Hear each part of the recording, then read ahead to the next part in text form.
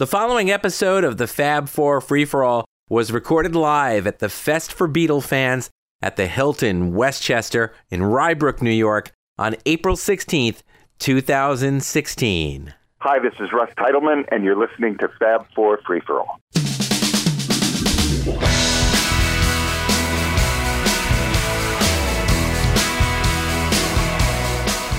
So we've got 700 people joining us here at the Fest for Beatle Fans, and welcome everyone. Thank you all for being here. How many of you listen to us on the computer, on the iPhone, iPad, whatever? That's very cool. I. Very good. It's always about us, not I. But we are the Fab Four Free-for-All, and today we are going to talk about a topic that is fairly new in Beatledom. Even though it's over 20 years old, I can't believe that it is now 20 years since the Threedles release. We'll get to that. The Threedles released Real Love. And we are going to talk about the Threedles in general. We're not going to go into real big in-depth about them, but we are going to talk about them. But we want to find out, and we want you to also tell us whether you thought the Threedles was a success. I mean, you know, whether it's commercially, whether it's in your mind. First, let's talk about that word, Threedles, right. Because it was coined by whomever. I don't even know who it was coined by. Al, do you know who it was coined by? I said it. Because the Threedles I did it. You would think that since... I want to say the British press, because they're the ones who followed the reunion a lot closer, I think, than the Americans. Are any British people in here? In the room They've right all now? left. They're all in the last program. The British press didn't coin the word Threedles, believe me. I don't know. And I could say it, no one's here. It doesn't matter. We should say that Beatle Fan, which Al writes for, Yes. was the one who broke the story that the three of them were reuniting. Yes. It then got picked up by the New York Times, and then, of course, the rest But you of the guys world. didn't coin Threedles. No. All right, so that word Threedles in general, it's spelled T-H-R-E-E, obviously for three Beatles. But if you really thought about it, Threedles should have been spelled with an A as well, because the Beatles did the same thing. But then it looks like Threadles. Nobody thinks it is Threadles. The three dangerous Beatles that are left. Yes, because Ringo is going to hit you with a drumstick. Yeah. But he won't give you his autograph. Right. Peace and love. Well, back then he did. He did. He actually did. So. Yeah. Not only has he not given his autograph anymore, he doesn't even write the star anymore. No. Maybe it's just old age. You can't do a star, but whatever. Oh my. We just went off on Ringo. Yeah, we really did. No, but the Threedles. He'll never be on the show now. So, way back when, I guess it was like late 93 or early 94, we had heard here, again, from Beatle Fan, that the three remaining Beatles were going to be getting together. But we had heard that it was not going to be for music, so to speak, new music. Originally, we heard it was going to be for incidental music. Right, and actually, Paul had talked about that starting really in 1989, once he started doing touring again. You know, he did a press conference basically in the cities like the old days, and he said, well, maybe we can do some, incidental music, And Wait, what was that? I'm sorry. Incidental music. Oh, incidental. That's music for your teeth, right? He's talking music for your teeth, incidental music. I was going to go into a British accent, and then I said, God what? help us. Leave that to Tony. Here. And just like with your singing, don't do that. Yes. But we should say, during that time, that George Harrison had the great quote, and this, to me, kicks off the whole Threedles thing. This is the quote. As far as I'm concerned, there won't be a Beatles reunion as long as John Lennon remains dead. One of the great quotes from George And he Harrison. has remained dead, right? He has. Okay. It's amazing. I just want to make sure. But that is a good quote. But also, after everything got together, George then sort of changed, and no pun intended, he changed his tune. Because he did say once again, as long as we had John there as the singer, right, it was going to be the Beatles again. It was going to be okay. He said, but I had no desire whatsoever to do it as a threesome. Well, I think one of the sources of controversy has always been that typically Paul has often taken credit for being the one to approach Yoko and ask about receiving some of John's demos. How many of us kind of think that's that's what he said. The way that we perceived it.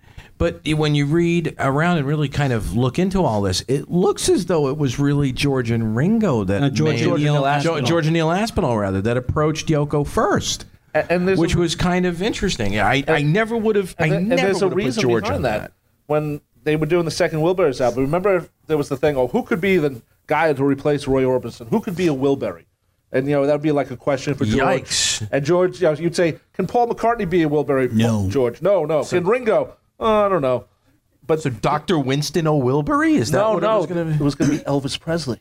They approached Elvis's estate. They were going to have an Elvis song, then change the background on it, or take an unfinished song, because he has a lot of unfinished stuff.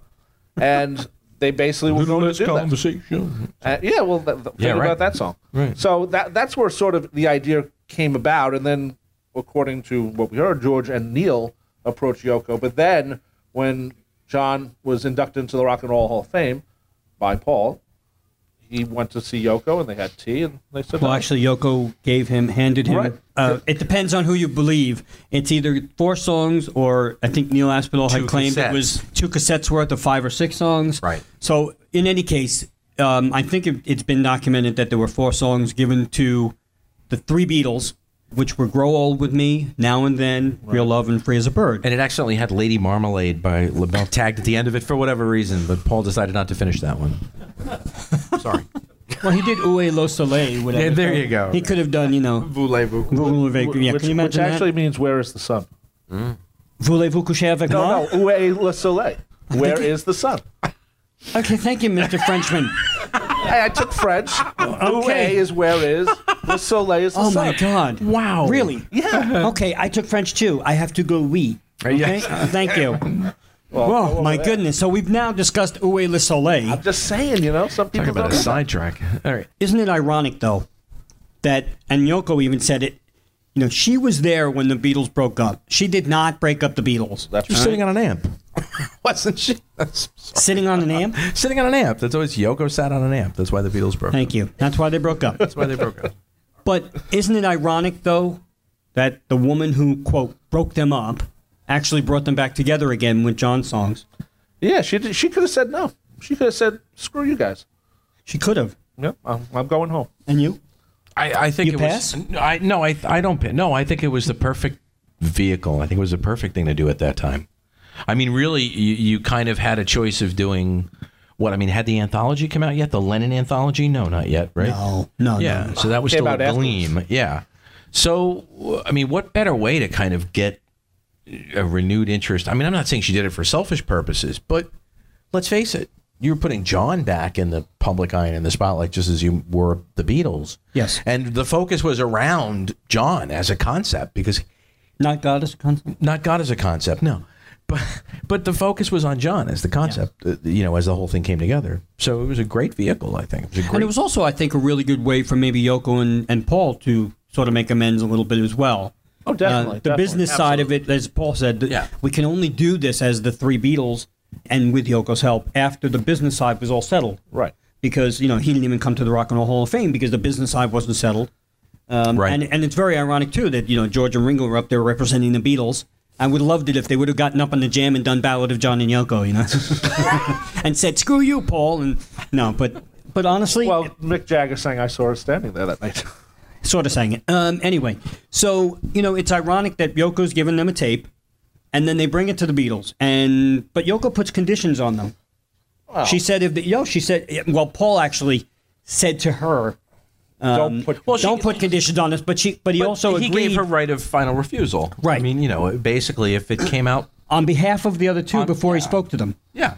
Which, typical Paul. There would have been no other way around that. I think that was a formality that Paul did it casually, I should say, with Yoko. I'm sure that the estate took care of that concept. I'm sure Apple took care of that concept. It's got to be.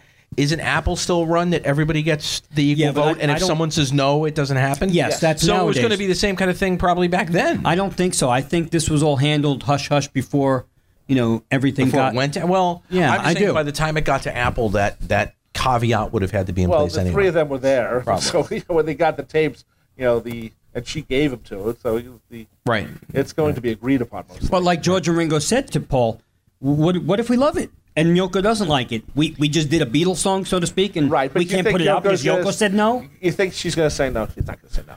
Would have been really don't know. funny. I would. Depends on what the tea leaves said that day. My God, she does. Not good till I add voice. Have Yoko. That was so racist. But no, it's just Yoko. It wasn't being a brand. I'm just saying that's the. Remember hearing Yoko's speaking voice at the time. That I'm was just going to move over to you a little bit. So Wow. Tony does British and Yoko. And voice. Asian accents. It's not. Evidently. It's Yoko. Yoko's not Asian? Whatever. She's a New Yorker. Let's be honest. She's a New Yorker. That's a new. Hey, I'm not doing it then. Sorry. That's all right. Hey. Sorry. So now they get these songs, and let's just assume there's the 4 of the songs. Obviously, everybody's heard Now and Then, right? The fake one. How many versions of that floating on YouTube? Well, people have been taking and doing their own version of it. Right. So that's not the real version. No, it's not the Beatles at all. Right. And it's just people doing it. But, we'll get to Free as a Bird and Real Love in a minute, but what does everybody think of Now and Then as a demo? You've heard How it. many people have heard Now and Then the demo? All right, a timeout. You see, on the There we air, go. people can't see this. So if you could just say, For our. There we go. there we go. Fe, meh, and Okay, all the words. That's excellent. Wow. Yeah, it is just okay, but the bridge is actually really good. Every now and then I miss you. That's really nice. And most people, the sycophants of Festdom or Beatledom, always say, "Oh, that's written about about Paul and John." Who knows? Yeah, it could be Who written knows? about Yoko when he was away from Yoko. So You read about Elton John. Who knows what he was thinking? I don't think it was about. You never know. What about Harry Nilsson? Or Harry Nelson. Who knows? Or May Pang, very good. May Pang. Imagine that he's writing about May Pang. No, Yoko, it's you. May Pang's in the back going, "Don't take my stuff off the remixes." Sorry. Nice. Yeah, exactly. So, no, but actually Now and Then I think would have been a kind of cool song if they tried. But I agree with George that it's kind of plodding and not finished. And they didn't even, I think they attempted it once and George said to hell with it. And Paul I said, also okay. think at that point George was getting sick of doing this. Well, maybe I didn't want to say Paul. I didn't want to say Paul because, but that brings up a good point. there is a thing where I just saw it yesterday. Where they're doing Blue Moon of Kentucky. Yeah. And a couple of raunchy. Well, we'll get to that. Okay. Right. I don't want to get to that now because that's all actually. you do is you look at George, and George is like saying, "Shut the." Oh, hey, yo, hello, we're on the air now. Oh, that's right. We'll edit that. yeah, But, we will. You'll hear. That's you're going to hear one of Tony's famous whoop during that one. So, but- No, actually, we always said to do a beep. We're always going to put in the Ruddles. So it'll be like, shut the Ruddles up. But I mean, you got to figure with Now and Then, though. I mean, if they would have had to have written lyrics, could you really have seen Paul and George agreeing on lyrics? Well, that to an brings up- unfinished section. That brings up a good point because I was going to talk about the tensions between. Maybe he's saying, "I miss the Lord," or something. And Paul's going, "What?" I mean. Well, again, that exploding. does bring up something that did happen in the studio. Yeah. There was a lot of, I wouldn't say a lot. There were some tensions, which Paul himself said there were. But first, let's start with now they get in the studio. And before they get in the studio, they have to pick a producer. Okay? Right. So Paul right away says, "Oh, we've got to give it to George Martin because George Martin was with us and he was the Beatles guy and we do it." And George says, no, why don't we use Jeff Lynne? because we need someone with now ears. But because, but Not George a now, Martin. he was an established producer, but he wasn't a now producer. I think he was there because George wanted. But him you don't there. think George Martin was out of the running? I mean, it seems to indicate that George Martin was out of the running almost on his own accord. yes, but I mean, George didn't. George they was said he having had hearing issues. Yes, but I don't buy that. I don't either. I do buy that he was I having don't either. hearing issues, but I no, don't buy that he kept could have been the working. producer. He Correct. He did Love. He did he did Grow Old with Me on the Correct. John Lennon anthology. He did the arrangement for While My Guitar Gently Weeps. He had not stopped. It may be- he did it in my life. And his It's- ears were it's suddenly different, though. open for them, but I not think for the it's- Beatles. I think what happened different. was he, as the gentleman he was, said, "You know what? I'll step back." Okay, now what that I- Rob is wrong, let me tell you what really happened. Oh, you were there. I was. You didn't know that? Oh, that's right. I'm sorry. actually Yoko. Yes. The fly on the wall disc. Which when is you so went to good. speak to Neil Aspinall about When I went to speak, right, I talked to Neil, and he said, no. No, honestly, here's what I think, and I could be wrong as well. You are. you are. But go on. Oh, look at that. You are, but go on. No, Continue, my friend. I really think that my friend. Wow, that check cleared. Honestly, I think that what happened was that Paul was appeasing George Harrison in order to have George continue in the sessions, because George really wanted no part of this. I have to be honest, I think so. I think he was intrigued by it. Yes, he asked about the music, so he wanted a little bit of it. But I think, working with Paul, the video for Real Love, when Paul's, nice Motown, nice Motown, I want to just, I think he tried to appease George Harrison to stay and in his good graces. So many quotes from Paul McCartney about, I thought this song should be like a Gershwin song from the 40s, but then we realized that wasn't going to work. What was he thinking when he said that? How are you going to do a Gershwin song? Gershwin was good. Yeah, he is, but not for that. Gershwin's not for that tape of "Free as a Bird." But if you had had George Martin on it, you might have gotten something with big orchestration and et cetera. That's true. That's true. The reality is too that part of that seal of approval when it comes to it going to Jeff Lynne as opposed to, with all due respect, someone wonderful like a Russ Titleman or something like that. Well, who knows? But Jeff was closer to George. Jeff was closer to George, but it's also the idea too that Paul, whether he heard it from Jeff but the story went that John himself was an ELO fan, right? So if you're going to say he knew what they'd borrowed from the Beatles, of course. But had you had John in the room, and George had said, hey, John, why don't we get I don't think George would have said anything. I think it would have been John saying it. Well, you're probably right. John would have been like, we're getting whoever we get, whatever, But yeah, no, you're right. You're right. And also, Ringo actually broke up the tension in the room. Reportedly, he said to Jeff Lynne, hey, Jeff, you know why ELO broke up? And Jeff said, why? He said, because they ran out of Beatle riffs to rip us off on. So it sort of broke the tension. Well, it's true, though. Yes, it is true. But you know what? And we should say, Jeff Lynne gets knocked a lot, but you know what? He worked with Ringo. He worked with Paul afterwards on Flaming Pie. Paul either did that to make things seem like everything was okay, or maybe he actually liked working with him. I think after the fact, Paul probably liked it because obviously the anthology was right before Flaming Pie, right, and during those sessions. So, obviously they liked working together, but I think Paul was a little hesitant in the beginning because he said, it's really George's camp that's now being the producer of the new Beatles. And I also think that Paul did not want to be the guy who had George walk away. It could have happened. The fact that it took another year to do the second song. But could you imagine if that had gotten into the press? That's what I was just about to say. Could you imagine if, George and Paul have this blowout because Paul won't let Jeff Lynne produce, and then it gets into the papers that Paul McCartney breaks up Beatles reunion. It's like, wow, talk about being on the universal list. It's like, yikes. That's true, though. Good God. Well, again, he was playing nice. I think he was playing nice. I think so, but I think there's no reason why Jeff Lynne wouldn't have been brought in. If George had never worked with Jeff Lynne, I think that Jeff Lynne might, and I could be wrong too, but Jeff Lynne might have been on a short list of producers. A very short list. George Martin always said, the anthology itself was the better thing to work on and the bigger thing to work on, and he's probably right about that. But then again, Jeff Emmerich was one of the engineers on this stuff. So, obviously getting Jeff Emmerich in there to capture some of the right miking that maybe Jeff Lynne might have went a little crazy on, I think was very important. Everyone thinks that Jeff Lynne went crazy on Free as a Bird in Real Love. I don't think that at all. I don't think so either, yeah. I thought it was much more Beatle-y than ELO-y. Can I just tangentialize? Go on a tangent for a second. You go on a tangent, I'll go on a secant, I'll go on a cosine. There you go. That's real math here. Which I don't do well Who here has heard the newest versions of Free as a Bird and Real Love DVD. On the ONE+ DVD? A lot of folks have. No one? Yeah, no, a lot of folks have. Come on. All right, who here thinks that they are an improvement over the originals? Okay. Nice. Okay, good. So that's the majority. Only because I feel that for the first time they are now officially part of the Beatles catalog. They are now. We will. I know we've always disagreed on that, but anyway, go ahead. Disagreed. All right. So now they're in the studio recording, and the tensions arise because now the Beatles have to write stuff because John didn't finish Free as a Bird.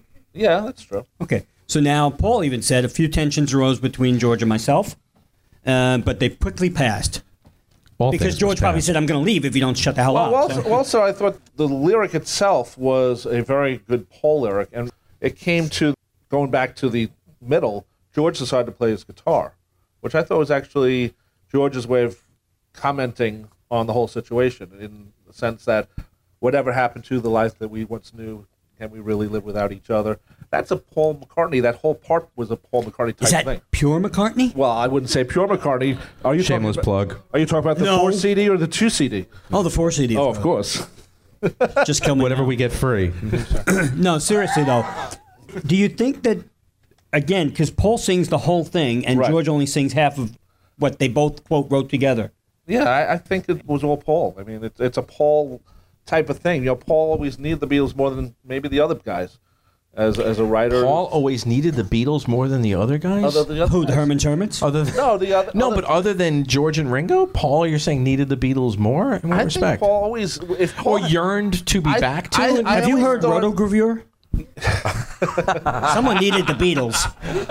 No, but If what I'm any of talking it. about Or is Ringo the I Fourth, think or- Paul. Think about Paul as just going into the Quarrymen. He never played with anyone else.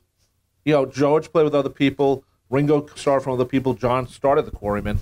But when Paul gets into the Quarrymen, he never did anything else. He But never Paul- like separated and said, "Well, I'm going to go play with the Pacemakers this weekend." But Paul, out of Now he needs one. out of any of the four, Paul was the only one post Beatles who actually had another band. right, and So and there a was some- highly successful one. Yeah, but that's why I'm thinking, like, if anything, But I he always at thought- least had already found. I won't say a replacement. You can't replace the Beatles. But he needed but- them.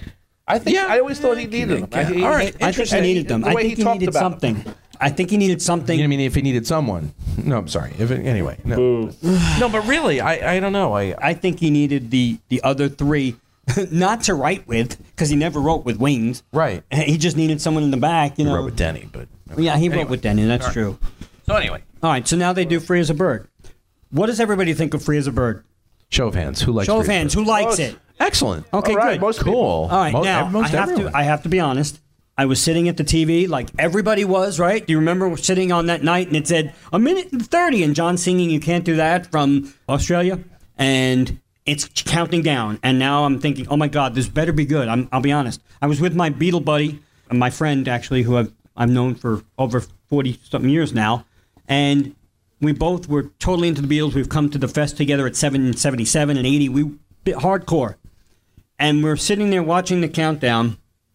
And then Free as a Bird starts, and the video. So the video is brilliant. So, but we're listening for the music, and then the music starts, and this happens. Free as a bird. I could not believe that was the Beatles. It didn't sound right to me. I like it now. I like it a lot better now after the DVD 1 Plus came out. But what was everybody's initial reaction to that? I'm just going to repeat that for the sake of the recording, but a gentleman just said that Jeff Lynne has that very specific sound that came out in the snare hits, and that's they said that slow motion feeling going, oh no, and it's true. But It's true. that drum Strange. was sort of used in Sexy Sadie. No. That type Well, of sound. not again. If you think about it, no matter what, this new Beatles material is still coming out with new recording technology. Yes. There was Yeah. still going to be a At the different time. feel and a different vibe. You know, I mean, I guess I don't know how much they were using that was analog. I don't know. Well, they did you say know. they wanted to use They wanted analog to go back equipment. and use analog They did equipment. as much as they could. But I do agree. What was interesting was I was in the room seeing it with second generation fans and first generation fans. And I think it was interesting because the two, and I say first generation fans, you know, someone who really was there buying the first singles when they came out the first time. And he was affected, I think, more profoundly than I was because it was even beyond the music. He was just sat there and just started to cry the minute the song hit. And it was just that feeling that, my God, they did this. Whereas the second generation fans, I think, believe it or not, we were a little more, because at first it was sort of this feeling of, oh, this is my Beatles single now. Like, I was around when they split. I was getting the really, really late music, you know, as it came out. But this was sort of going to be our first, wow, this is going to be the one that comes out like in our lifetime when we're collecting. And it hit and we all kind of went, ooh. You know, like it was like the RCA Victor Dog. You know, you looked and as a bird. There was whoa. That was Real Love, Alvin and that was Alvin and the Chipmunks. That did not bother me. The sound of John's voice sounding. It didn't sound like they were all. I mean, I know they all. was hard. The Beatles It was hard. claimed that it was a Beatle record, and John It was in a the Beatle microphone. It was. It said it on the label. Well, but yeah. that doesn't mean it makes it. It just sounded a little disjointed to me. The CD single had some great bonus tracks. Sorry. That's true. It did. That's an interesting point. That's a very interesting Yeah. point. Good point. Thank about good the Lost point, Kevin. Lennon. I was just saying about we had a few years of the Lost Lennon tapes before that came out, so we had grown accustomed to hearing John well sounding like this or whatever it was going on. No, I mean we heard the cassette tape stuff that was on that, and that's true. I mean, But there were other versions that were better than the one that we heard. It seemed ironically enough, yeah. Well, that is something. I remember hearing a cleaner version of what sounded like the version that was used on "Free as a Bird." Yeah. And I'm like, well, why did they use this one? His voice sounds much better on this. Meanwhile, Yoko's going, I did that. I always say, I gave them wrong tape. I don't. I'm sorry. Wait, I'm being racist. I did that. I gave them the wrong tape. I don't think Yoko was there with the dual deck record and hitting play and record. No, I know. But you know what? There's a part of me that almost said, not that she sabotaged it at all. I don't think so, because she wouldn't do that. I mean, then they really would have been mad at her. But I think she did give them maybe not the best version of the song. I hate to say, but did they go back to her and say, gee, Yoko, you gave us 5 songs on 2 cassettes.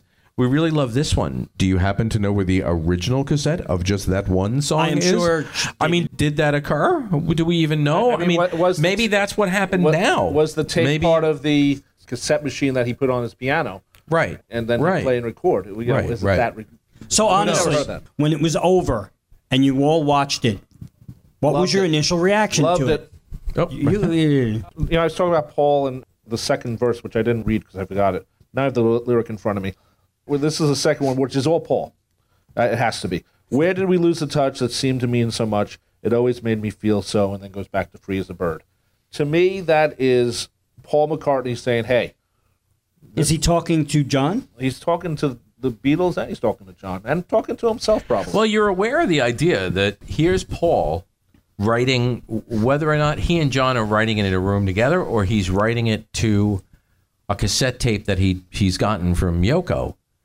He's still going to be writing a song that's acknowledging that this is the first time we're together in X number of years. Well, what happened? So again, it's that kind of thing where I do agree with the idea that Paul turned around and said, we got to treat this as if John started the song, said, you know what, guys, I got to go on holiday or I got to go on a break. I'm leaving this with you guys. I trust you. Finish it. Sort of like Abbey Road. The entire album. I'm going to have a car accident and I'll come back and put Yoko in the bed. Yeah, let me know what happens. And but Paul did talk about it. One of the things we was talking about with Paul again, he said, and the line was that John trusted us. Like, this is like Paul going into Netherland or something, and I'm not talking Michael Jackson, I'm just talking about there's a nervousness about him handling the song or being part of the song, I think, at least in my theory about how this song came to be, that he is really not afraid, but he's worried that it might not work. And I really think that, and the thing was that John said to us, I trust you. And I'm like, well, John's dead. No, but I understand where he's going, and it's the idea of how he had to mentally approach it. I think I don't know if he was doing it as an excuse or it's just the idea that, if you're going to go back and approach this material, the whole world is watching and listening, and you are really, really going out on a limb, no matter what. So the idea is, okay, great, I got this demo of John Lennon's that's unfinished. Well, now what? How am I going to look at this? Do I look at it just as, yeah, he's been dead for this many years, and now I'm going to take a tape of my dead friend and record it? You've got to look at it and say, he's not here. He's in the next room working on another track, and what am I going to do with this? I think it's the only way he could have gotten by. He pulled Ringo in the room and did, why don't we do it in the road again? Right, exactly. No, but I think it's the only way. All right, so now Free as a Bird is over, and the next night comes. I'm not even talking yet about Real Love, but the next night is coming. Is the anticipation for that second song high, or was the bar lowered a little, or were you totally into hearing another new song? The way I looked at it was the first day, if you want to look at it that way, was like fantastic. I was happy as hell. I was like, I want to hear this again. Were you happy with the song, or were you happy that it had happened? I was ecstatic that it had happened. I was happy that it happened. I was happy that it happened. I was happy it didn't suck. And I was didn't happy. suck. No. Suck. I know that, but I was happy it also was good. Now, I worked at a radio station at the time, KJOY, and the thing I remember about that night is I was at KJOY and I'm watching it on a 13-inch television. I taped it at home, but I'm working at the station. Now, I wasn't working as a DJ. I was working as a board op. And the program director said to me, at 11 o'clock, they're going to send a feed, and I want you to tape it. Except he screwed up. It was supposed to be 11 o'clock Pacific after the West Coast feed happened, and then you'd hear Free as a Bird. So I'm like, oh. So I was listening and watching it, and I was at work, and I remember it, and I wanted to hear a clean copy because the 13-inch television obviously is not going to sound. You're hearing it through a little tiny That's screen. good. Yeah. Sounds even worse. And yeah. it, like I said, it didn't come over until like 3 o'clock in the morning. But I was very happy with this, and the next day I was even more excited. Were you hoping that the next song was going to be better, or equal, or what? Better. Honestly, I just wanted to continue the run they were on with Free as a Bird. Okay, and Tony? I think I was looking forward to it. I don't think the bar was lowered. I also think at that time I had an understanding of recording. By then I was old enough and I'd done enough in the world of audio and things like that I knew what they were up against. So to me, I knew they were trying to. What's the old line? You put a tuxedo on a goat, still a goat. Yeah, exactly. I was trying to rationalize in my mind, well, how the hell did they do this? How the hell did they pull it off? By then we knew that vocal and piano were connected on the demo, and how would they manage to make it sound that good? I still wasn't loving it, but I knew what they'd been up against, and I thought, hell, great accomplishment. The thing about Free as a Bird, I should say, is this is one of the first times on a Beatle record you hear George's slide, the way he plays it. And that brings up another good point, though, because Paul was leery of that slide. He actually went to Jeff Lynne and said, I don't want him doing slide. It's going to sound like My Sweet Lord. Right. It's like, how would that have sounded like My Sweet Lord? Really? Actually, I don't know. By show of hands, who agrees with me? I will say that the guitar playing on Free as a Bird and Real Love are some of the best George Harrison licks on record. Is that agreed? Or there you go. And then the fact that they actually changed those licks now with the new one to make them not as good. I don't know what happened there. I'm still down with the new ones, though. No, I like the new ones. Okay. We agree to disagree. Now you see, all right. So now Real Love comes out. All right, and again, it took a while for this one to record the second song.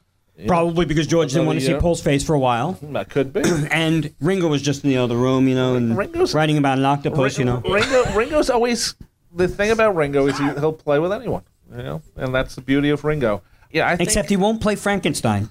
No, he won't. He walked off the stage. I always wondered, I'm going to wait to hear Ringo play Frankenstein and really show his chops, and then he goes, see ya. I got to, when I saw him in Palm Springs. He didn't do Carnival 9 with the LP either on that tour, so really, come on, That was him.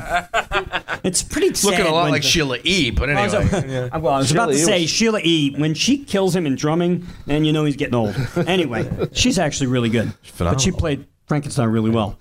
But anyway, I digress. But the Real Love comes out. And what's the initial reaction of Real Love? You can tell it's more of a straight ahead recording, and also more of a pop song. Much more of a pop song, and the thing that got me was, in a good way or bad way, in just an observational way. I think of like Hey Jude. Paul didn't want the fills that George wanted to put in there. Right. Of course, these fills. I'll play what you want. Are something that maybe George would have added to. Hey Jude. I'm so glad to hear you say that. Thank you. It really is that.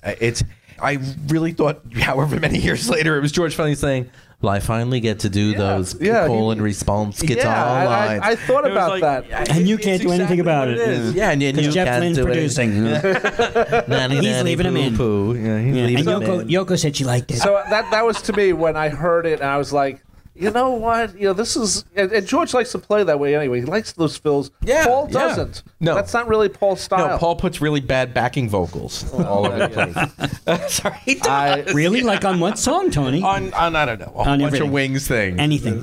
But see, for me, Real Love, and I always kid where I say, just like Alvin, Simon, and Theodore in the lyrics, it sounds like they sped up the voice a lot, and then Paul adds that high part which you don't hear unless you're a dog, but he adds that high part to John, which sped up now sounds even faster for some reason, and it's very high. And initially, I wasn't in love with it. I think it's a much different song, a much better pop song. The song. song was in D, and it was sped up to an E flat. And it's now been brought back down a half step, if I'm not mistaken, right? Everyone noticed it's been brought down a half step. Now, the thing I like about the redo is the guitars are really higher in the mix. They ring. Everything sounds absolutely that beautiful. That part I like, but actually, when I hear John singing it in the normal speed, it actually sounds slow. And I understand... Because it's ingrained in your brain, the other but one. I understand why they sped it up a little bit. Just to make it so it wouldn't drag. No, it was come on, that was the Chipmunks. It really was. It's real love, yes, it's really real. Yeah. I mean, come on, that was the Chipmunks. It really was. Is that Alvin or Simon? I don't know. It was Theodore. He was always the last one to record. Yeah. Well, they were doing it without Dave in the room, so sorry. I will tell you a personal story. I was in London in February of '96 with my buddy. We were actually there to talk to Apple about my book, and the Real Love promo was coming on so we were going to be one of the first ones to hear it. And I was walking in Piccadilly Square, and all of a sudden the song came on, and they had a video at the top. It wasn't the video we all know because that wasn't done yet, but they had a video that accompanied the song. So it was just a bunch of hearts and all that. But I got to tell you something. It gave it a really weird feeling being in London, hearing a new Beatles song in the open air, out in Piccadilly. It was a weird, very weird. It was very cool, but it was also very odd. I didn't know how to. I wanted to jump up, and nobody else was jumping up. Everybody was like, "Oh, that's a Beatle," but it was. Oh, new Beatles song. Well, we're British. We're unfazed. Wow. Sorry. Who have you killed tonight? The British, the Asians. Go for it, you New Yorkers. No, but honestly, it had a different excitement for me there. Right. And then when I got home and played it, I expected some British guy to come in and say, "You hear this?" Because it never gave me that feeling again until the DVD 1 Plus. And the one thing I really get crazy about with the Beatles, today's Record Store Day, right? As we record this. I always said that the Beatles should have, because you don't get the audio for the second DVD, the Beatles should have put out a single with the remixed Real Love and Free as a Bird together as a Record Store Day. That would have been great. And I think not only would that have been scooped up. It's also 20th anniversary, isn't it? Yes, it is. Of Real Love, 20th anniversary. That's why we're doing the show, right? 20th anniversary. So if they would have done that, you would have had a nice single from the Beatles on Record Store Day and be represented instead of having a Paul McCartney 12-inch version of the remix of Say, Say, Say. Just to let you know, we have pressed a bunch. They're in Mitch's trunk. So if you want any, I'm sorry. Yeah, we do have the Real Love. With a picture sleeve. No, but that also would have been a good push to maybe have Apple release the CD of. It would have been a good time to do it. And we'll have been. both versions on it. You can do your comparisons. I got to ask you guys a question. One of the things about these two songs are that they had very distinctive videos. Free as a Bird, 75, 100 mentions, and you find Different more as you go along. And Real Love, you actually see the making of the record. How do you think, if we didn't see those videos, would we approach these songs differently? Oh, that's a good question, because Real Love, it's kind of odd. There are some nice moments where George is smiling and being happy, which is great. Absolutely. And of course Paul is happy. But then again, on the new DVD for 1 Plus, they made Get Back look like the Beatles were having a great time in the studio for Apple. So you can make it any way you want. That's cut it any true. way you want. You can cut it. I also thought that's the way we saw it, though. Yes, but I got so crazy at one point when Paul is like swaying back and forth with George and Ringo, and George just looks like, oh God, it's like, stop swaying. But he did then give him the embrace, when he left. Right. So, all those little moments in the studio. We don't have many Beatle moments in the studio. I mean, we have Lady Madonna / Hey Bulldog, and we have And I Love Her, and we have a couple of little snippets, but we don't see the Beatles in the studio at all. Well, just a quick poll to anyone in the audience. Was there anyone who experienced either of those songs for the first time apart from the video? Yeah, I mean, everybody sat and watched the ABC. Everyone saw the ABC special. So, yeah, I mean, for me, I happen to actually have not been able to watch the second showing. So I heard the second one, Real Love, before I saw the video. The video. And for me, I think I was a little more impressed with the song overall, but the chipmunk thing really just freaked me right out. Okay, so now The speed freaked me out. But let's then when I saw the enough video, I loved the. I thought the video was wonderful. Well, there's actually two versions But I was of the seeing video. it the way one would have heard a song on the radio and then seen the video on MTV. Yeah. A few weeks later. So it was, it was I different. actually liked the video because it showed, it was almost like the video for Something, where each Beatle has their mate, and that's what Real Love was about as well. It had, obviously George and Olivia, and Ringo and Barbara, and Paul and Linda, and John and Yoko were represented. Yeah, they're all represented. Jeff Lynne and his mixing board. Yes, he was in love with that. He was in love with his mixing board. No, but all right. So now we get back to the original topic at hand. One more thing about it. See, Columbo. Who hears the show? Come on. Isn't he Columbo? Every time we do the show. Tell the truth. Isn't there a drinking game for this by now? Yes. Every time he says just one more thing. Sometimes you speed talk, Mitch. So I gotta sneak in It's been there. 45 minutes. How have I sped? But think about it. They used the piano demo for Real Love. Yes. We know, because it was released on the Imagine John Lennon album, that there's an acoustic guitar version. What if the Beatles had worked on that version instead of the piano version? It's a very clean version, too. Yeah, it is. Extremely. And the thing about Real Love, the beginning part, do-do-do-do-do, that was actually taken from the middle of the song, and they put it at the beginning. And that sounds so demo-y in the actual release. It was pieced together more, maybe than even Free as a Bird, because they had to take little pieces to get the beeps out and all that other stuff. Sure. So what if they'd use the acoustic version? Also, Real Love was almost recorded for Double Fantasy. It's on a list. It's pretty complete. And there was a list of songs John wanted to do for Double Fantasy, and Real Love was at the top. Or at the bottom, I forget which one. Well, now, but it was on the list. But it's funny you mentioned the acoustic version, because if anybody hears the new one, the remix, instead of the demo-y piano which you hear in the release version, You hear the you now guitar. hear a strum of the acoustic guitar, Yes. which I think gives it a total different feel right from the beginning. Well, they also lowered the key, too. Yes, but before you even hear them singing, you hear that strum and you say, this is not the same song. No. And it was weird, and it was good. I liked it a lot. I think when you first heard, you see the piano hitting the water in the video, Right. it sounds like a demo, and then it gets better. But I think they actually made it sound less demo-y now. It's funny because Free as a Bird, the redone version for OnePlus, there's a change in George's vocal. Yeah. There's more guitar parts, and I'm not sure I would have liked that version compared to the version that came out in But it would have been the one that was ingrained in your brain, so you wouldn't like the one that they did now. The one that's on OnePlus, to me, sounds like it's missing pieces. It's almost like... Only because you know what was released. Right. Yes. See, to me, the only thing that's a little bit frustrating about these new versions only being on the OnePlus is that for this next generation that's coming up of future Beatle fans, still really the only representation on CD in the catalog are the versions that are on the anthologies. So some young fan hearing what the Beatles did in the studio, 1990s, is still hearing those two versions as opposed to what's on OnePlus. So to me, somewhere down the road, they've got to do what you're suggesting, because even if it becomes the version that's on iTunes or on Spotify and all that, but one way or another, we've got to lose. I don't say we have to, but those early two versions, especially because a lot of it had to do with the newest capability of the technological means. But getting that stuff the accomplished. two versions that came out are definitely different. Well, they're different. So to get rid of the originals isn't really correct. I guess, you keep them both. You keep them both. But it's hard. It's really hard.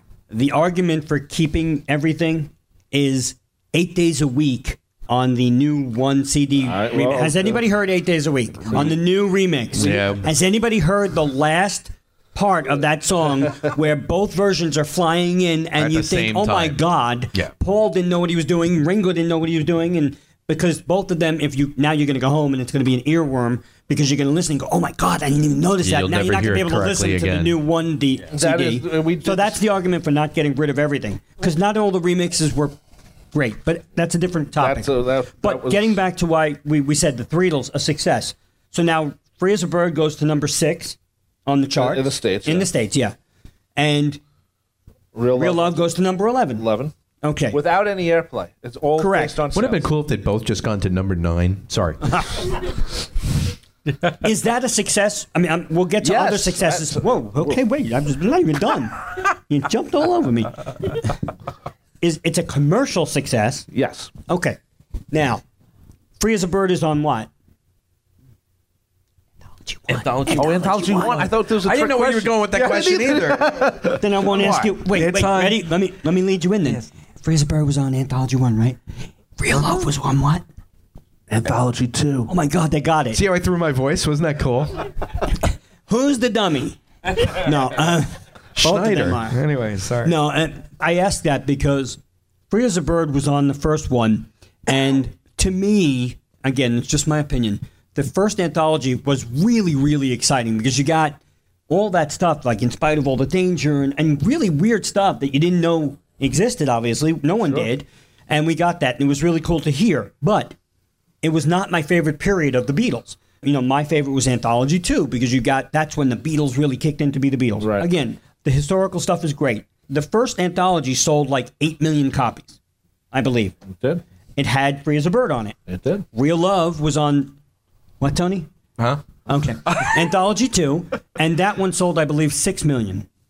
Anthology 3, which sold 2 million, had what new Beatles song on it? Nothing. Nothing. So, did those two songs make the first two anthologies a bigger success? Or was it just coincidence? I have to be honest. I think we could do a typical Fab Four Free for All 2.5 hour episode on just that idea. because we have time right because now. really, no, realistically speaking, and look, I love that stuff too. But there's something about that. And don't we leave off at Anthology 2? Correct me if I'm wrong. That's got Strawberry Fields on it and everything, right? That goes up to where? Yeah, it's the beginning of disc 2 goes up to Across the Universe. Yeah. So the problem is, once you're sort of getting into Anthology 3, I think you're at an era where among not us like hardcores, but among the average Beatle listener, I don't know if that period is as defined. Early Beatles. My sister loves the early Beatles. That's what she'll always say. I love the early Beatles. And then I love the psychedelic Beatles. And then there's that stuff that happened at the end. Like there's yeah, but everybody says the later Beatles is the best no, Beatles. No, but granted, they were cooler. It's Abbey Road. But I don't know. I have to wonder whether or not the psychedelic period seemed to have all of this. You know, you wanted to hear the Strawberry Fields demos. You wanted to hear it all come together. I didn't want to hear Polythene Pam 16 times. I mean, and it's not just that, but you also have The Winter of Their Discontent on that. You've got Let It Be on that. So I think a lot of people, a lot of casual fans, or I don't know if that third disc was an era. Well, that, hold it. Let me. Anyway, we could go on that for one thing days. about they put on that George Martin thing, the beginning thing, which was a nice little gift for George Martin. Let's be honest, right? He got a nice payment for that, but. What if because he hadn't made any money previously on the Beatle records, Well, he was a hired gun at the end. Yeah, Well, yeah, sure, but he's getting production credits. It's something I thought of when I was. Who was that? Jeez, when I was just talk. Well, Jesus. Sorry, Columbo, you're up. Thank you. One of the things I noticed when I was going through this stuff last week is the fact that you just went Free through as this a last Love week? and Real Love, Free as a Bird, Free as a Bird, and Real Love open the album. Correct. It's not at the end.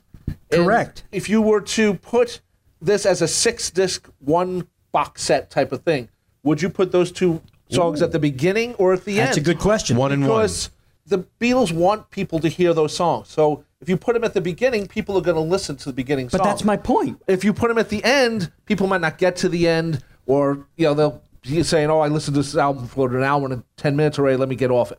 But that's my point. They leave 17 seconds of silence at the end of the list, and then but the third one was the least interesting anthology to me, at least to me, and it was to the public because they had enough of the anthology already. Because they only sold 2 million. But you know what? When I go to a used record store, what do I see all the time? Anthology 1. Because it was the best selling. Yeah, and what happened? And most people return it because they have that No, the most. it's not just that, but it's now. There's a lot of demos, weird But sounding you also stuff. always see these days in used record stores whatever was the best selling because that's ones that everyone's ripped to their hard drive and are now trading in the CDs to use. But also when people bought Anthology 1, they're like, well, I expected this to be a little better. It takes. Yeah. 8 million. The excitement. But 8 million The excitement people bought wore it. off after a bunch of years of hearing it's the rough quality yeah, stuff. it's a very rough, And especially the first half of the first disc. It's very rough. But that's what I'm saying. Only 2 million people bought Anthology 3. I thought it was 20 million for the 3 of them. So wait, are we gauging the idea that can we partly gauge the success of Free as a Bird and Real Love as songs by the idea that they were on the two much bigger selling anthologies? Yes, because what I'm saying is the Anthology 3, if you would have had, for argument's sake, either Now and Then or Grow Old With Me. Grow Old With Me would have been whichever, I'm just saying. Any new Beatles song, would that have sold better? Would that be the driver for a better sales for the third anthology? Yeah. Yes? No? Maybe? Yep. We have consensus? Yeah, consensus here? Anybody who says no, just leave. No, just say it emphatically. Just say it emphatically. No. I'm not sure of that. Then you leave. You're the one. I can't leave. I didn't see anybody. I was looking over there. I didn't see you were going, no. Wow. No, but what I'm saying is... We're starting a new podcast called Two of Us. You used that joke already. I have used it. Remember Tony left a couple of weeks ago? Tony did leave, and then I left. On April Fool's Day, you left. And I did. I had to check. You were down to you. You were going to be one. I was like, oh, it's April Fool's Day. Oh, thank God. I just leaving. I don't remember leaving. We've all left at one point. No, I wrote my book. You were out. I know. Remember, I wrote my book about the Beatles' height, whatever. 850 the height of Beatlemania. The height of Beatlemania on April 1st. He wrote the height of Beatlemania. John was 5'7". It's just how the average height of the Beatle fan. It was just, I figured it'd be a great book. 800, 900 pages. I'll be here signing it in a couple of years. His friends on Facebook actually bought into it. Go, Tony! Well done! That book on the height of Beatlemania. And he actually said 5'7", 5'6". And his friends, that's his friends. Yeah. So I think if there was a new Beatles song, again, especially since the Beatles songs did go to 6 and 11. True. Without much airplay. No, not at all. And then the third one didn't sell. Going back to the original topic, were the Beatles a success? And the answer would be yes, because they had 2 hits out of it. They were able to work with each other, even though there was some tension. They did work and put out 2 great songs, I think. They didn't really work on the third one, but that's fine too. Yeah, they had to wait a year to do a song. That was the question. 94. Okay, well, let's take a year off. 95. Oh, well, 96. I don't know. Well, I honestly think that they needed not Ringo. He was still at the drum kit for a year and a half, waiting for the others to come in the studio. And George and Paul were at their own studio. Going, I'm not going back with him. Exactly. You guys out there? Anybody seeing the Yellow Submarine? There was a all-star band tour in 95. Yes, there was. So that could have had something to do with it as well. But also, I think another reason why it was a quote, a success. I mean, aside from the songs themselves, it's also the idea that it was closure. Yeah. I mean, look, let's be realistic. The Beatles didn't really break up. I mean, unless you want to look at January 31st, 1970, I'm suing your asses. The Beatles ended with a whimper, not a bang. There was this gradual rot and dissolution. And that was closure. And sadly, the first amount of closure were gunshots. December 8th, yeah. But that was finally a resolution. That was 3 men and a woman. And a baby. And Yoko. And a baby. And a baby, right? No, but 3 men and Yoko also coming to an all-round compromise. And compromising in different ways. And it's also done through music. They'd already figured out the business part earlier. And this was the music. They had to almost go back and say, let's do something good musically so it doesn't end with Long and Winding Road. Right, and even to say that, well, the business resolution is going to be the final resolution. Right. Well, we've solved all the business problems. Okay. Right. No, maybe it was the idea of making music together that one final time. And who knew that we really didn't have much time left with George. So maybe that unto itself was the biggest measure of its success. Yeah. Aside from an internal success, not a commercial success. An internal success. A success that 20 years later we're bringing those 2 songs up as a topic. The Beatles are known for the music. Period. You can do books on the lawsuits they've had with each other. The height of Beatlemania. Right, but they were known for the music. And I think this was, especially for Paul, but I think for George too, I think that's why they only did 2 songs. He could have done a third song, but I think he said, 2 is good. Paul says he's going to do the last one by himself now. Well, we're still waiting. How many more days we're going to wait for that? So just a show of hands. We've asked this as a separate show topic, but I'm going to ask it now. Do you all consider Free as a Bird and Real Love as real Beatles songs in their catalog? Yes. Show of hands, yes. Hands, yes? Excellent. Interesting. Okay. I do now. You do now? I do now. I didn't until the DVD Really? I was just going to ask that. I didn't. I genuinely didn't. I always did. It's funny. I don't think it had really anything to do with the fact that John wasn't there that I didn't consider it part of the catalog. I think the issue that I really had with it was the Frankensteinian sound. It wasn't the concept that bugged me. It was hearing it. I just couldn't throw it in the pot with all that other incredible music and say it's part of it sonically. Now, I don't know why, but I mean, it's the same ears, but I A/B those songs, and I still play the original version and go, and I play the new one on OnePlus, and I go, but here's, finally, it all gelled, it all works. But isn't it odd that of all the Beatles songs on One and OnePlus, the only two songs that Jeff Lynne or Giles Martin chose to actually change are those two songs? Why? Right. We really haven't heard. Have we heard why they went and changed it? Maybe they're not considered actual. Maybe they're not. Maybe they don't really consider them as part of. It's a Beatles song, but there's the Beatle catalog. It's the bloody Beatles. Oh, stop it! I know it's sold. It's Beatles, whatever. But seriously, it's the only two songs that they really changed in any of that stuff because of the technology. Because the technology was there. So wait a minute. To make those. We've heard "Here Comes the Sun" with a different solo with George in there. Right. Danny played it. Danny heard it. Went, ooh, that's my dad. Well, there you go. That's interesting. You're right. So why didn't they fly that solo into to "Here Comes the Sun" for the remasters or whatever? Why? Well, because that would have been something that you'd do on a remix album. You're right. You're right. But they chose those two songs to change. Yeah.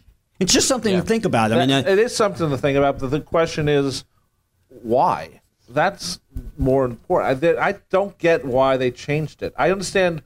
I could see enhancing it. I can see what they did with Real Love. You slow it down, and the guitars but are ringing. Not change a whole George lick.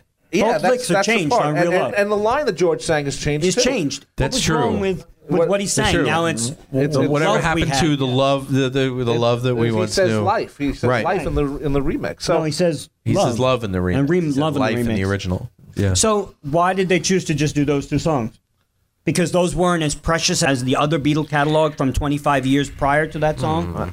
I just don't know. It's rhetorical. I'm not asking. I just don't think that maybe even the Beatles thought, well... I think that is. It's the idea of it being sacrosanct. I think that the first... I'm sorry. Can you explain sacrosanct? It's holy. It's those first 14, however, those first albums. I wasn't taking my SATs. That was it. I mean, you can't touch any of those. You can, but you're going to call them a remix.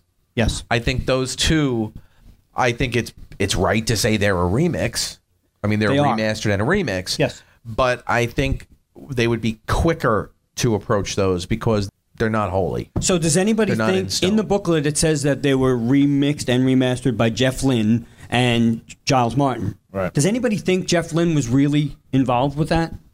Did you think Jeff Lynne went in the studio and said, you know what? I'm going to fly in a different George solo. I think Jeff Lynne would love to have done that. Maybe Olivia told him to go in and do it. Maybe. I don't know. But I think Jeff Lynne would have loved to do anything with the Beatles. I think we should just get Jeff on the damn show and find out. What do you all think? We've tried. Believe me, Let's we've get tried. Jeff on the damn show. We'll find out. Yeah. But as far as... Go do his ELO show. Yeah. His ELO show, yeah.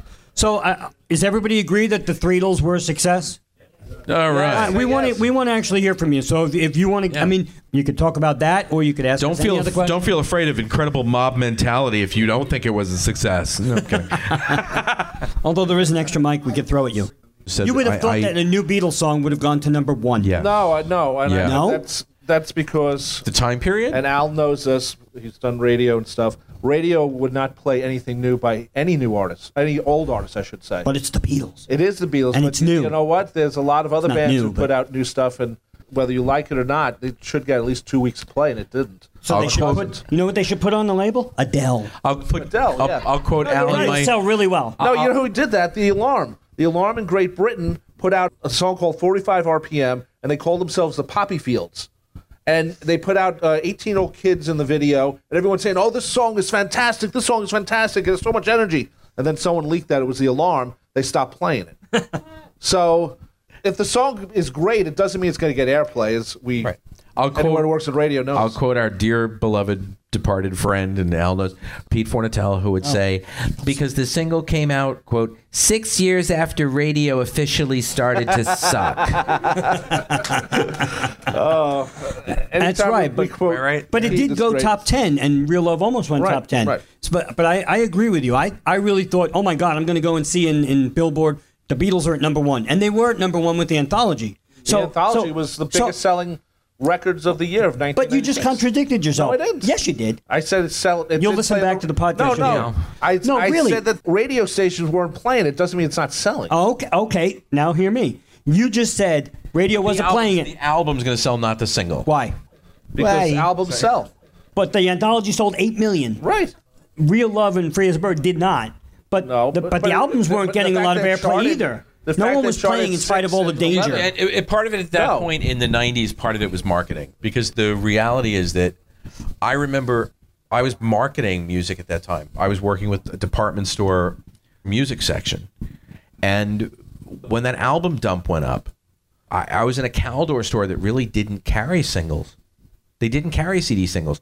At that time, if you remember, you got your CD singles really at Tower Records and a handful of mom and pops, but you still had department stores with record departments, CD departments, I should say. Yeah. They only carried the albums, and they had dumps and dumps and. I mean, you walked into my Caldor store, and I had a dump right in the front with Anthology 1, and then a dump right when you walked into a dump is a huge display. I was about cardboard to say, display. In Walmart, I've seen people actually dump. People of Walmart, and they just dump.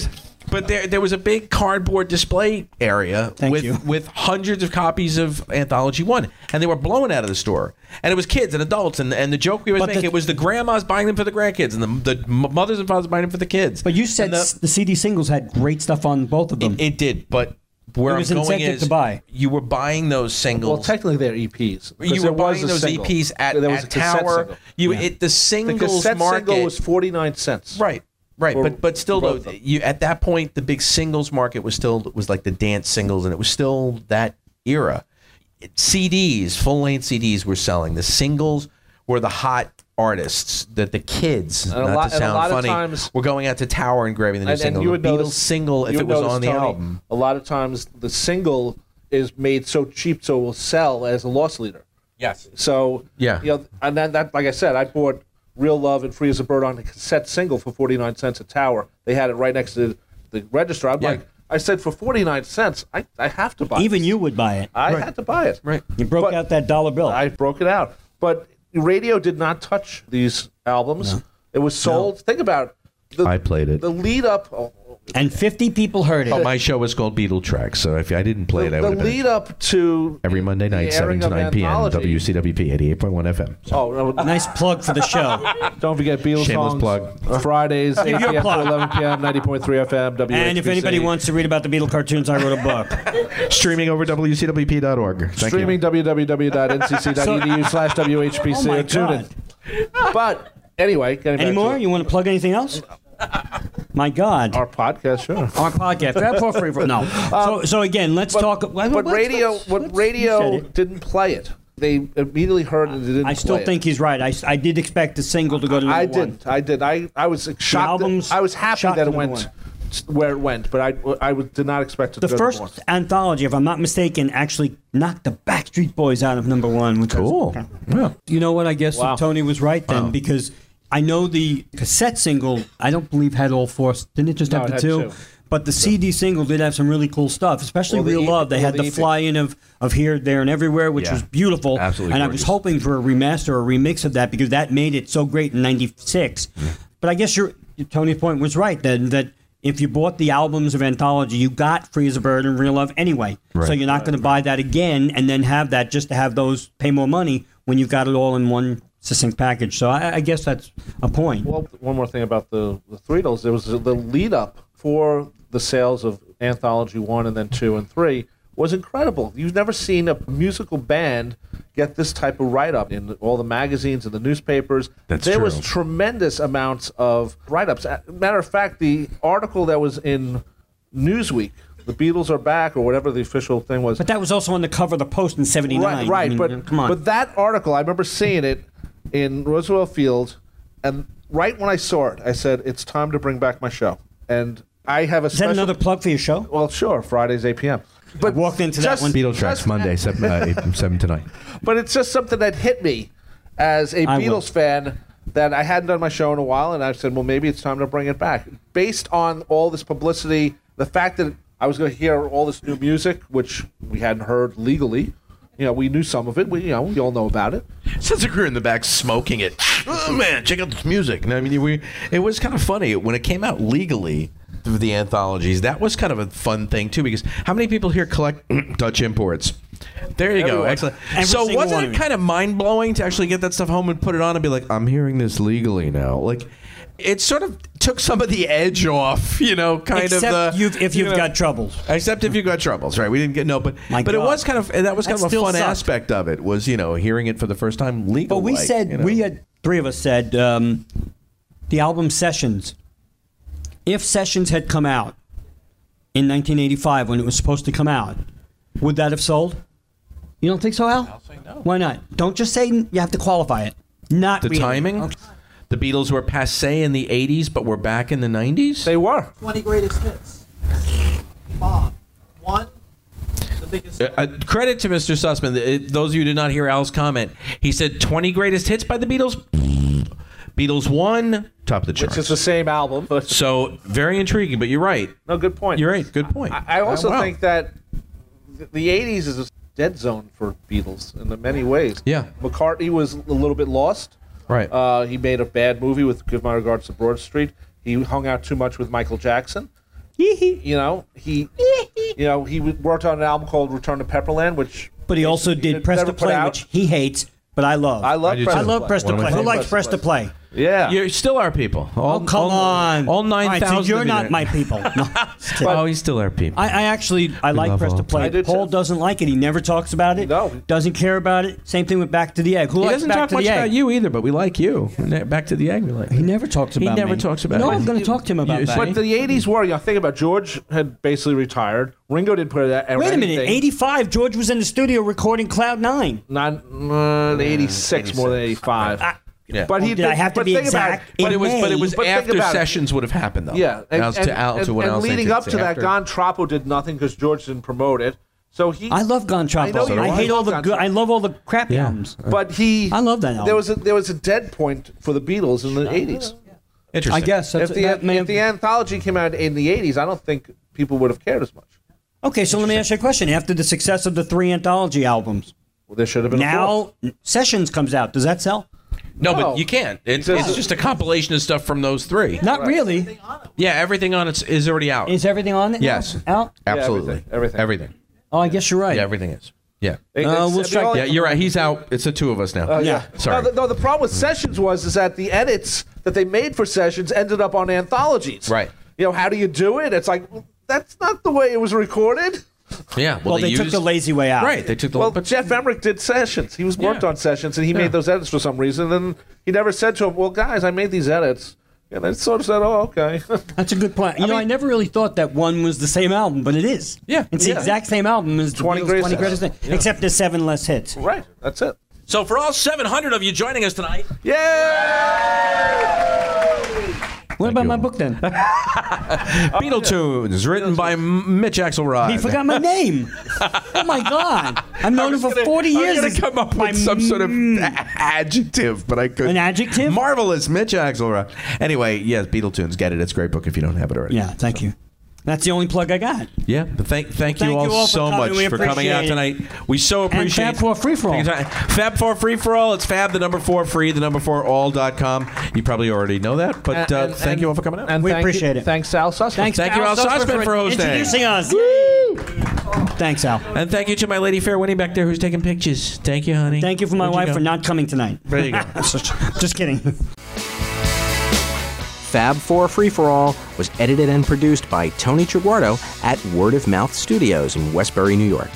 The opening and closing theme is My Dolly by the band The Badge, featuring longtime listener Jeff Slate, available on its debut album Digital Retro and recent Best Of compilation, as well as from the Fab 4 Free For All website.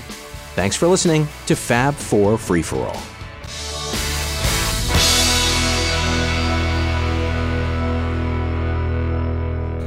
Gentlemen, I'm going to bed. Like anybody cares. So do we want to? What are we doing to end the show? Are we rating the singles before we take the singles? No, I'm kidding. What are we, Dick Clark? We always rate the album. I can dance to them. It's got a great beat. You can dance to it. Number 9. Okay. Now I'll give it a 9. We'll open the floor for any, and it doesn't have to be on this topic. It doesn't have to be on this topic. It could be on anything you want. So not like Home Improvements, but. There were 3 cuts done of What's You New Mary Jane, or What a Shame Mary Jane Had a Pain at the Party, but there were 3 different cuts. I'm not sure if the that was John's solo anthology career for the first 3 years. No, seriously though, I'm not sure whether or not the version that's on Anthology 3 was actually the. I don't remember from the booklet whether that was the single cut. The single was going to get back, but until they get back, I don't think that the one on the Anthology 3 is actually the single version. You can find on a bunch of Dutch imports a slightly shorter version that runs like 410 or 420 or something like that. That's the single. The one that's like 5.5 is there are 2 different mixes of that longer one, and I think that's the one that's on the Anthology. Well, they also did something similar to they cut You Know My Name, Look Up the Number. Yeah. I have to tell you a funny story about that too. My grandmother, who was totally she adored the Beatles in the beginning. But when they got their mustaches and beards, she sort of, was like everybody else. Oh, they look ugly and they're into drugs. So when Let It Be came out, I remember sitting in front of the RCA console, which was about the size of this room, because you had to play your records, and you sometimes had a TV in it. And yes, exactly. But my grandmother sat and she listened to Let It Be, and she closed her eyes. And at the end, I could tell she was really loving it, because Let It Be is a very sweet song, and even the grandparents are going to like that, just like yesterday. And you flipped the single over, didn't you? Well, no, first you freaked the old girl right out, no, didn't you? First we actually asked her, what'd you think? And she just went, it's okay. But I knew she was loving it, She wouldn't admit it, because that would admit loving the Beatles the way they are now. And then we flipped the single. Now, I had never heard, I was 8 years old, hearing Let It Be and You Know My Name. I didn't know anything about You Know My Name. I had just seen Let It Be in the theaters with my father at a drive-in of all places, and I hated the movie because I was an 8-year-old who wanted to see the Mop Top Beatles in a movie like Hard Day's Night and Help, and there they are, and they were. It was to me, it's still a boring movie. I feel like doing John Lennon my own opinion from the movie. So you want to be a Mop Tops, but we're now all grown up, and it's like exactly. It's playing a boat. Yeah. But then we flipped the single over. And I swear to God, as soon as she heard the opening, she got up and took off and said, see, I was right. Imagine if she had heard, she looked like an African bean.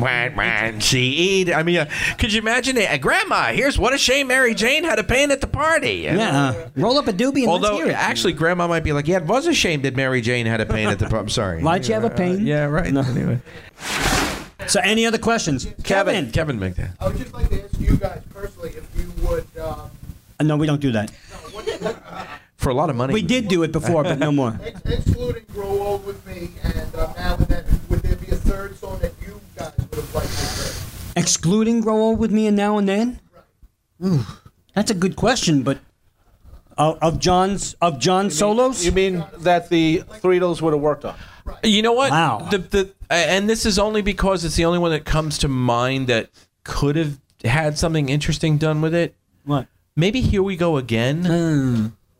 I just always thought that if that had been rocked up a little, that round and round we go to, if that had been bigger and might have been really interesting. But that's one that maybe my choice is I'm Stepping Out. Ooh, I think the Beatles could have done a really good job with I'm Stepping Out because John sang well on it.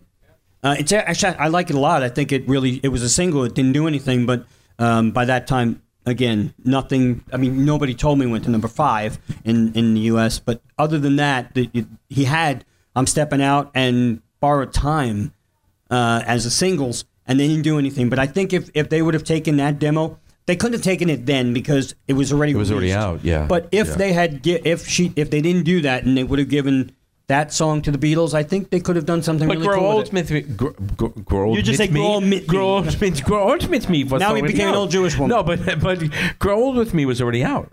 So even to have thought about that as Grow Old With Me being given to them. That's a good That point. was already on Milk and Honey. So maybe they could have done something with him stepping out. Who knows?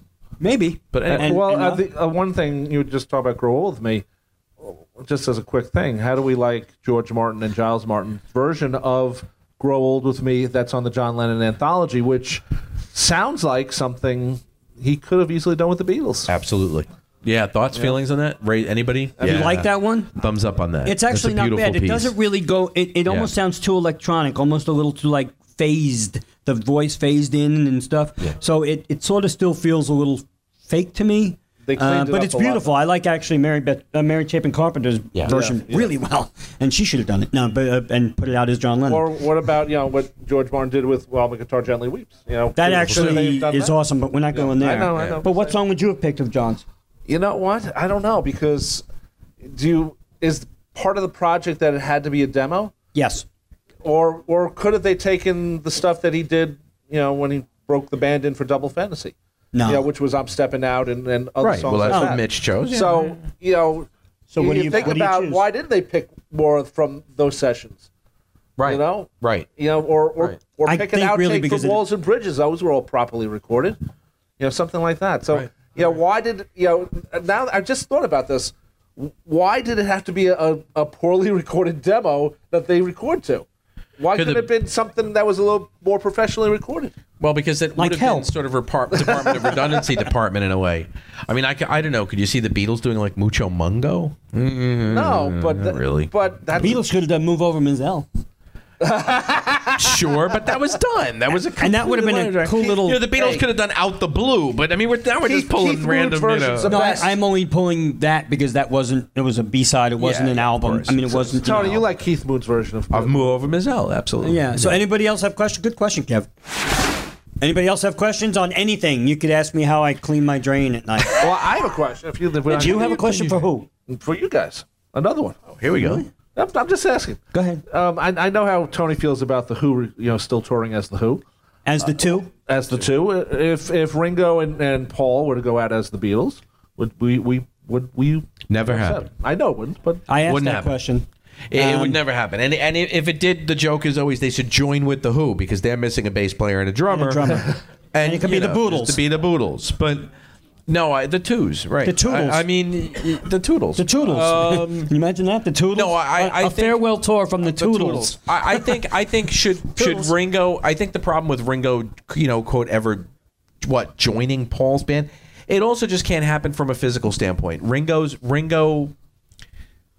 not going to play a whole set as a drummer. If Ringo was to show up as a guest on a Paul show in some special occasion like he's done in the past, that's lovely. Well, but as far as the two of them going out to do David even Lynch a thing show, was really cool. And then when But- Paul showed up for Ringo's But that's for seventh- thing. 3 songs. Right, you know. right. Right. It was- But there what was- there would was- Ringo do to make it seem like a Beatle thing that Abe doesn't do right now when Paul does a show? Well, Abe sometimes plays fills that don't actually fit the song. But again, you're not going to go, oh, that's so Ringo, because I'll tell you why. Ringo doesn't remember his Beatle parts. And I'm not kidding. He doesn't. does he have different parts now than he had when he was a Beatle? I walked right into that. There's anything wrong with that, right? I'm not sure. I meant drum parts, not physical parts.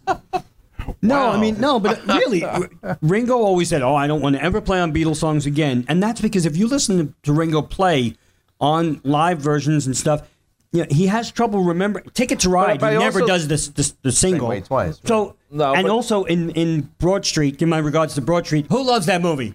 Okay, There you good. go. I love it. I love you all. You're our people. As He a movie, didn't it's play horrible, if- but as a video, when he it's good. does the Beatles stuff. Ringo's searching for his drumsticks Right. because he's not going to try to attempt to play. But he Beatles also songs said he again. would play on Beatles stuff. But when he played on birthday at his own birthday, when Paul came out and did it, he couldn't He remember never that. played Birthday. Well, that's he never did it live. Come on, Well, give him a break. We also But don't I- even know if he did it in the studio. So. Give him a break. Paul McCartney's going to go out with Bernard Purdy. Okay, no. And they're going to play. No, I'm not getting into that one. but